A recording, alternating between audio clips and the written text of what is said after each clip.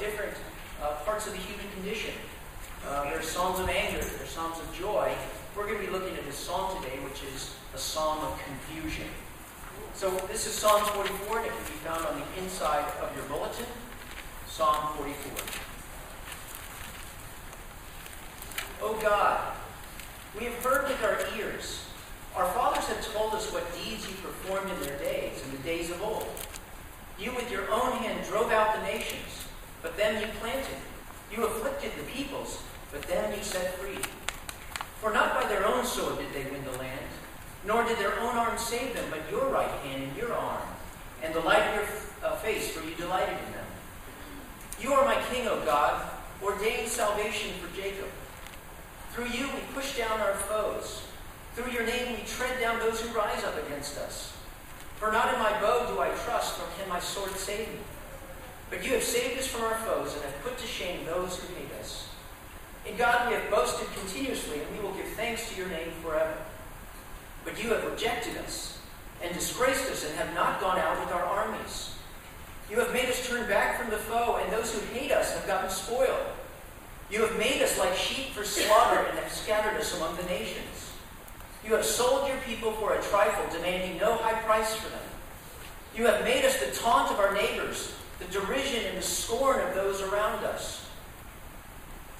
You have made us a byword among the nations, a laughingstock among the peoples. All day long my disgrace is before me, and shame has covered my face at the sound of the taunter and the reviler, at the sight of the enemy and the avenger. All this has come upon me, though we have not forgotten you, and we have not been false to your covenant. Our heart has not turned back, nor have our steps departed from your way. Yet you have broken us in the place of jackals, and covered us with the shadow of death. If we had forgotten the name of our God, or spread out our hands to a foreign god, would not God discover this? For he knows the secret of the heart. Yet for your sake we are killed all the day long.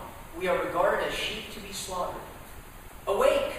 Why are you sleeping, O Lord? Rouse yourself. Do not reject us forever. Why do you hide your face? Why do you forget our affliction and oppression? For our soul is bowed down to the dust. Our belly clings to the ground. Rise up and come to our help. Redeem us for the sake of your steadfast love. The word of the Lord. Well, this is a big day, isn't it? Super Bowl Sunday. I'm so glad it's at night, or the pews might be a tad empty. But nonetheless, everyone seems to have somebody they're rooting for. And, it's very interesting how religion is intertwined with sports, isn't it? I don't know if you've been watching Ray Lewis, that gentle man, for the Ravens, who has been continually giving thanks to God for the getting them into the Super Bowl by a very ungodly way. Excuse me, ungodly was not the right word. I will take that back. A very interesting way. Wow, I'm losing the crowd already. Okay, let's continue. Okay, CNN recently released a poll that 25% of people in this country believe that God is directly involved with the winning and losing of various teams. Indeed, over 50%, the American populace say, of athletes who believe in God, that God gives them health and success and better performance. Is that true? Is it not? I'm not sure. But this concept of God being for us has been around for a long time. Some of you may not know how Christianity really came to the forefront of civilization. All the way up to about the year 300, Christianity was persecuted. Christians had to hide, they had to run. But something very interesting happened in 310. There was a guy named Constantine. Constantine was trying to consolidate power. He wanted to take over the Roman Empire. So Constantine comes along as the night before the battle. He's battling another guy, Maxentius, who has twice the number of guys that Constantine has. And as Constantine is walking along, he has a vision. He has a vision, and in the sky he sees a flaming cross. And he hears the voice, "In this sign conquer." And so Constantine paints the cross on every single one of the shields of his army. And lo and behold, they come out and they rout the other army. Constantine is the emperor, the Holy Roman Empire, and declares Christianity the official religion of the Roman Empire. Why? God is on our side. See, we have that same sort of thing, don't we? When things are going good, God is obviously on our side. He's for us.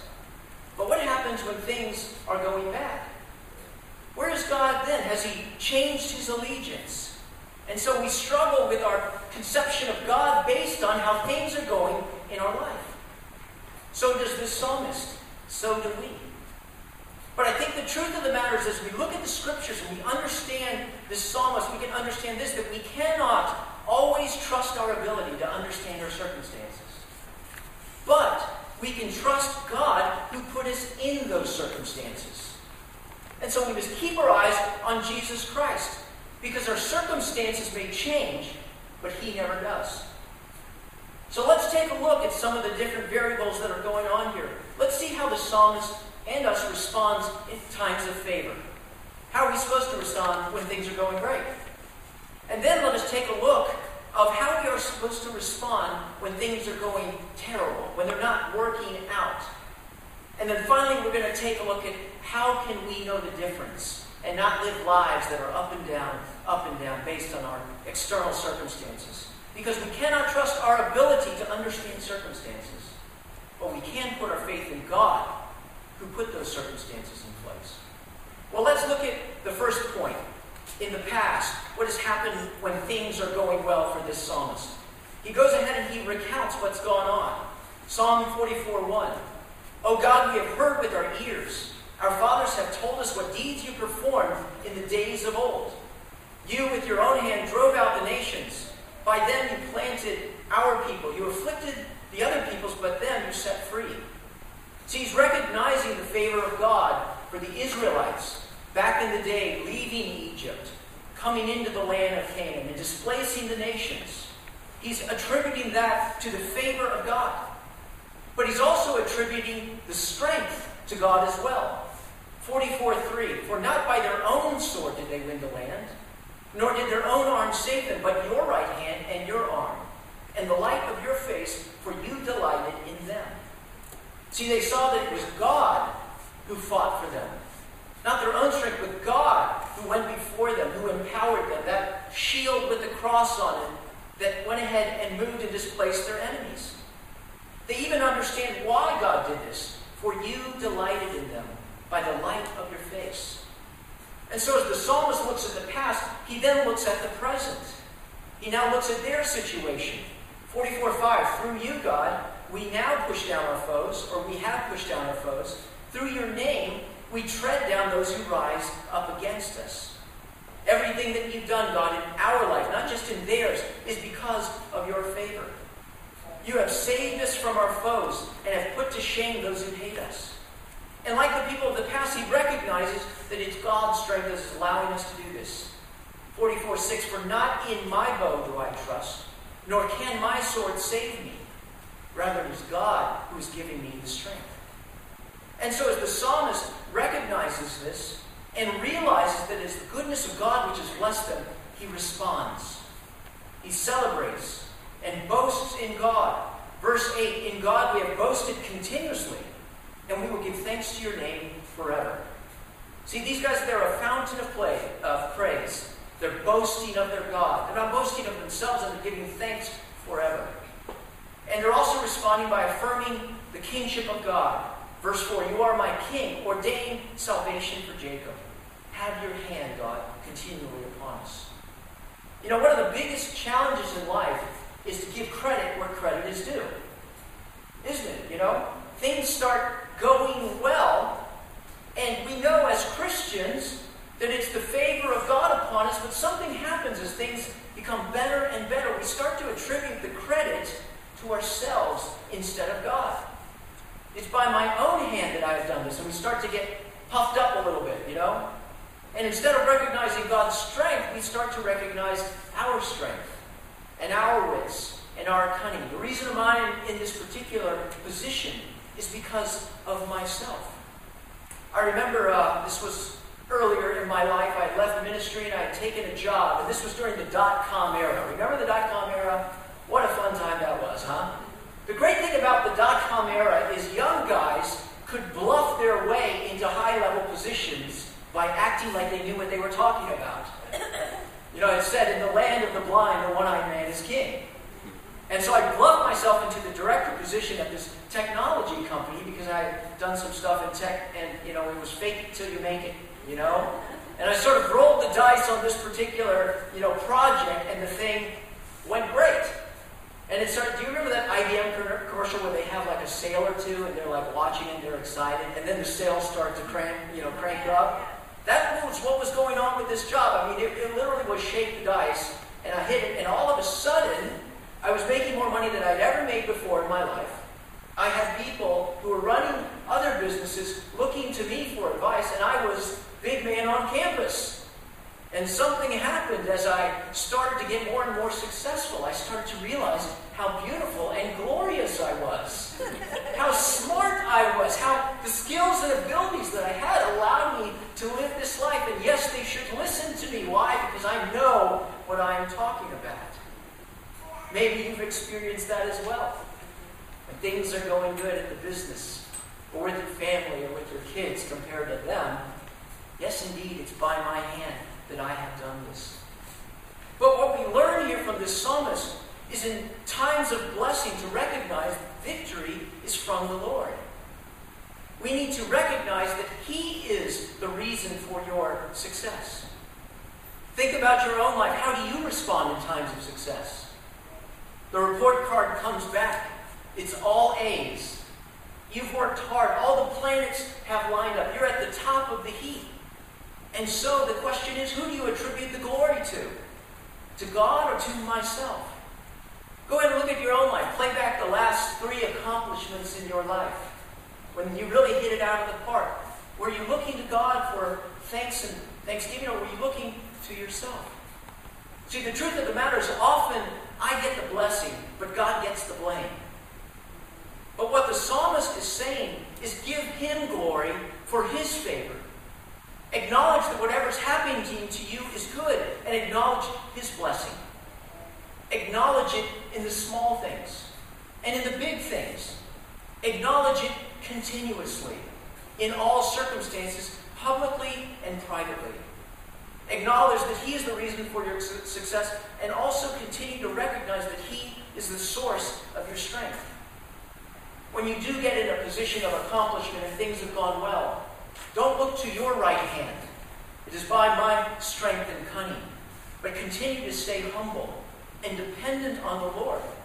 Don't forget that He is your strength. Don't get cocky. Trust in Him and His strength.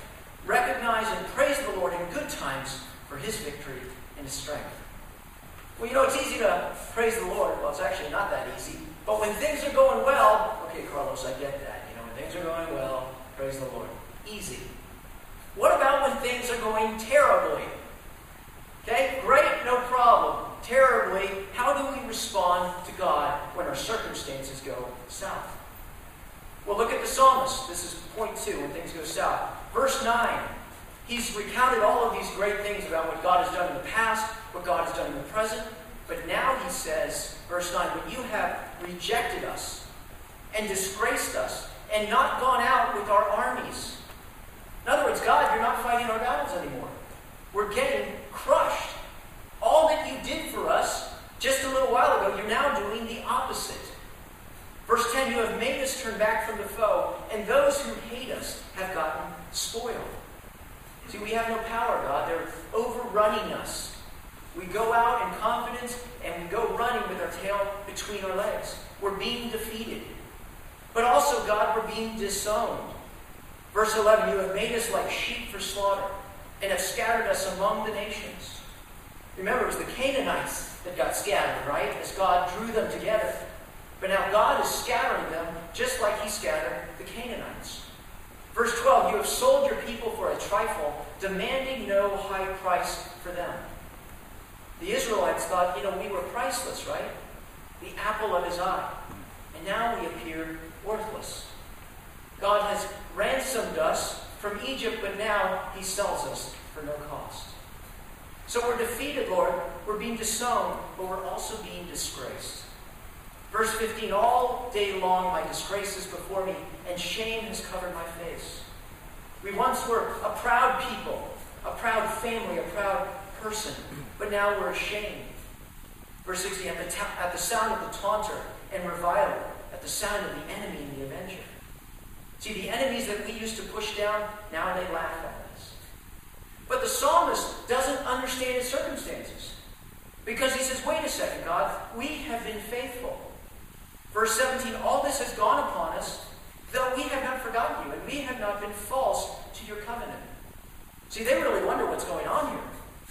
You know, we've been faithful to your commands. We've trusted you. We've been faithful to your lordship. Now, these people aren't saying they're perfect. Okay, hear that. They're not saying they're perfect. What they're saying is, even in the law, there were ways to give sacrifices and atonement for sin. That's part of being faithful.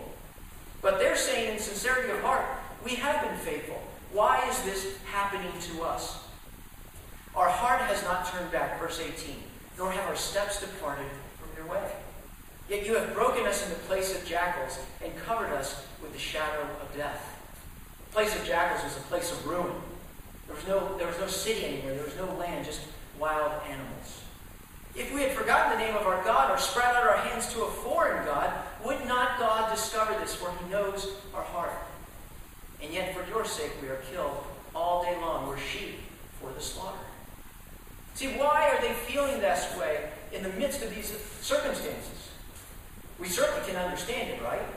We certainly can understand where they're coming from. But you see, for Israel, failure is unfaithfulness. Obey and you will inherit. If you disobey, you'll surely perish. See, but is that necessarily true in their life and in ours? We ask the same question, don't we? God, why is this happening to me? I've been faithful to you. I'm not running from you. I'm trying to be faithful and walk in my life. You know, why did the doctor's thing come back with this report? You know, why didn't I get that promotion? Indeed, why did I get that pink slip? Why does it seem like everyone else is hitting it out of the park and I keep striking out? I know that in the past, things have gone well for me and I've recognized your blessing, but why now? Why is this happening to me? And all too often, in the darkness of night, we say, God, why do you hate me? See, they and we conclude that God is for us, and we know that because we've been successful. But the danger in that, my friends, is this, that we equate success with the favor of God. We look to history to explain our present reality. If you want to decipher the favor of God, if you have it or not, look at success. But you see, that's really dangerous and really bad. Because what we do when we look at other people when they're not doing well is in our heart of hearts say, something's wrong with them. Now they must have disobeyed. And we look at ourselves as well, thinking that God has abandoned us and he doesn't love us. How do we know that God is for us? Because we're successful. Isn't that obvious? I remember as a college student, I wasn't the smartest, tool in the shed, sharpest tool in the shed. So I started feeling sick. I think it was my second year. We were going to run this marathon, though. Me and some buddies were running a marathon. There was only one problem. I couldn't train, because I kept on getting a cold and things like that. So I went out. I ran 26 miles. I'd never done it before. Was feeling great and proud of myself. Went home with my girlfriend, Leellen, and I hit the wall. I crashed. I got sick.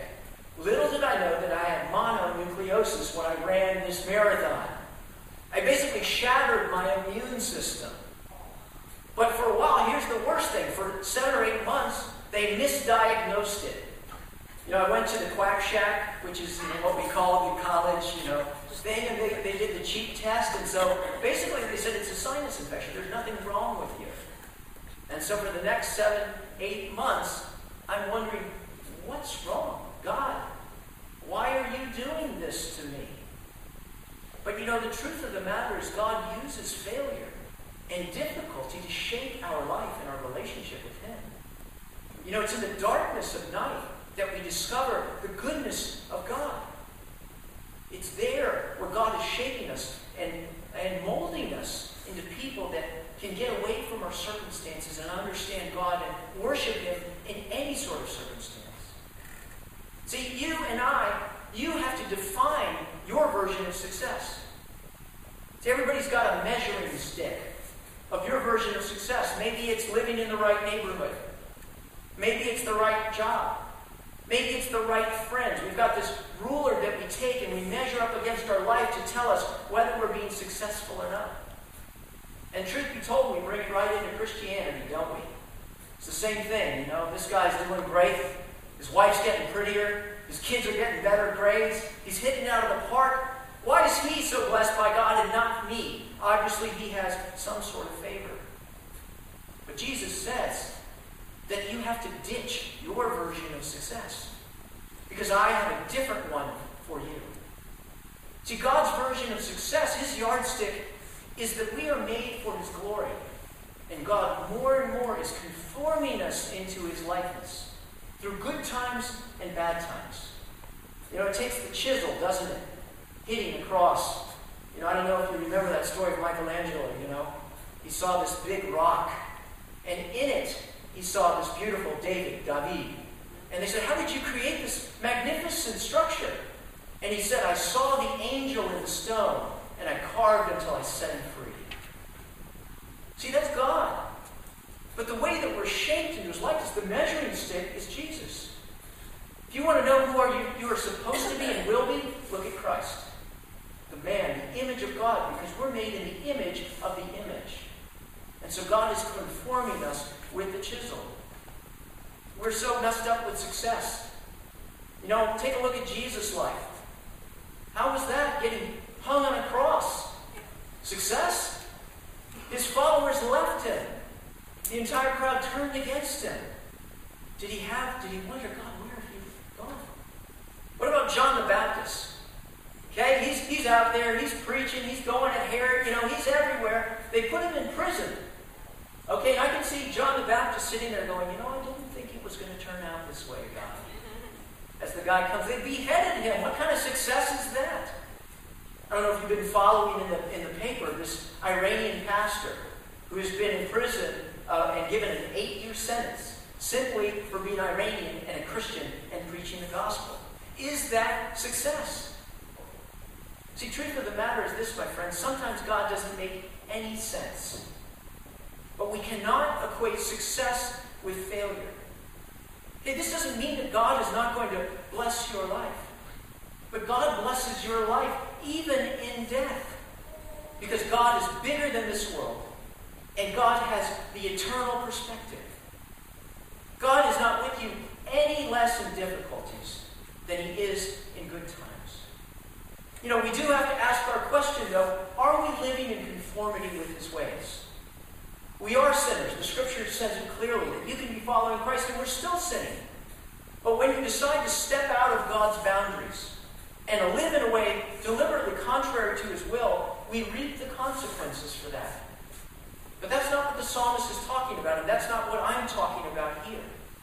That as we live in a way with his plan, that we can find the blessing in our circumstances because we know that God is using them to shape us and mold us. And though we have to endure them, we can look into them and say, God, where are you in this? You love me. You're doing something in your life, in my life. I don't understand it. Help me to see. And so we can not focus on our circumstances because we cannot trust our ability to understand our circumstances. But through Christ, we can trust in the God who gave us those circumstances and keep our eyes on him. And so we must celebrate the victories when all is going well. But we must endure disappointments as well, trusting in the goodness of the Lord. And we must also hope in his promises. Our focus must be on the Lord. The Scriptures tell us in enduring Romans 12:11, never be lacking in zeal, but keep your spiritual fervor, serving the Lord. Be joyful in hope, patient in affliction, faithful in prayer. So we must focus on his faithfulness. And here's the beauty. We can declare victory even in defeat. Because God is doing the shaping in our life to turn us for our own glory. So the question we have to have, this is my final point. We're up, we're down. We're up, we're down. We endure, we celebrate. How do we stay the course and not let our life go like this. It's one thing to know it here. It's another thing to live it. Well, how does the psalmist live it out? He says in 23, "Awake, God. Why are you sleeping, O Lord? Rouse yourself. Do not reject us forever. I need you, God. I want you." Verse 24, "Why do you hide your face? Why do you forget our affliction and oppression? God, don't let me go beyond what I can bear. Our soul is bowed down to the dust. Our belly clings to the ground. Rise up, come to us. Redeem us for the sake of your steadfast love." See, what the psalmist is saying, he doesn't not talk to God about his circumstances. He doesn't say it's all pie in the sky, by and by. This is just a great time that we're having here as we're having these difficulties. But no, he says, redeem us, watch over us for the sake of your steadfast love. See, we have to base our life on the steadfast love of God, not in changing circumstances. Because what you and I are looking for is not better circumstances. What we're looking for is Him. How do we know when all of this that I'm saying is true? How do we know that life isn't just a capricious sort of up and down and I'm just selling you a bag of goods? It's easy to say it, but then you have to go home right now, don't you? So your troubles and difficulties and wonderings, how can we trust that these words of God are true? The answer is Jesus. Because everything that you've experienced and faced and will face, God condescended to lower himself as a man to do the same thing. So he would show you that he understands what you're going through. And this is the way to live. See, Jesus went through bad for our good, didn't he? Born as the son of an illegitimate marriage, as an illegitimate child. What do you think it was like growing up for Jesus? In a place that valued honor and so forth. What was it like being misunderstood? The very people you created mocking you and not liking you and spitting at you and hanging you. But Jesus was faithful because he understood circumstances are not my measuring stick for God. It's the love of God, his faithfulness to me. And so Jesus' gift to us is his life and his promise of faithfulness.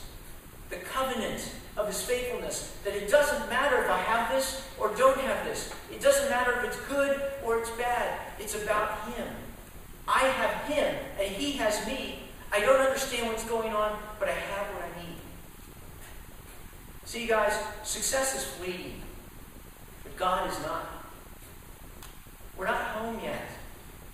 We have to go through these difficulties as God chisels us out of the stone. Don't be confused about where your treasure is and put your life continually up against the measuring stick of this life. See, if you have Jesus Christ, you have all that you need. And one day we will see him face to face and we will be transformed into his glory. And no longer will we there be death or crying or pain, for the old order of things have passed away. Place your hope on the love of Christ. Refuse to seek victory in anything else. Trust God's commitment to you. What you want, my friends, is not better circumstances. What you want is him. He is the unchanging circumstance in a world of changing circumstances. So don't trust your circumstances, but rather trust God who has put you in those circumstances. Keep your eyes on Jesus Christ. Because your circumstances may change, but he never will. Let's pray. Lord, we thank you that you're so much bigger than the fleeting and flighty circumstances of our life. Lord, indeed, that we can declare victory in our defeat and failure. Because, Lord, you are shaping us and molding us, that you hold on to us and you won't let us go. I thank you, Jesus, that you are not this force in the sky that we cannot understand, but rather you lived as a man. And amidst defeat and victory, you showed us God's love. And you showed us that that love is for us as well. Lord, help us not to fix our eyes on our circumstances, but fix our eyes on you, Lord. Our circumstances will fade, Lord, positive and negative. but you never change, Lord. And so we choose to trust in you and rejoice in you, the rock of our salvation.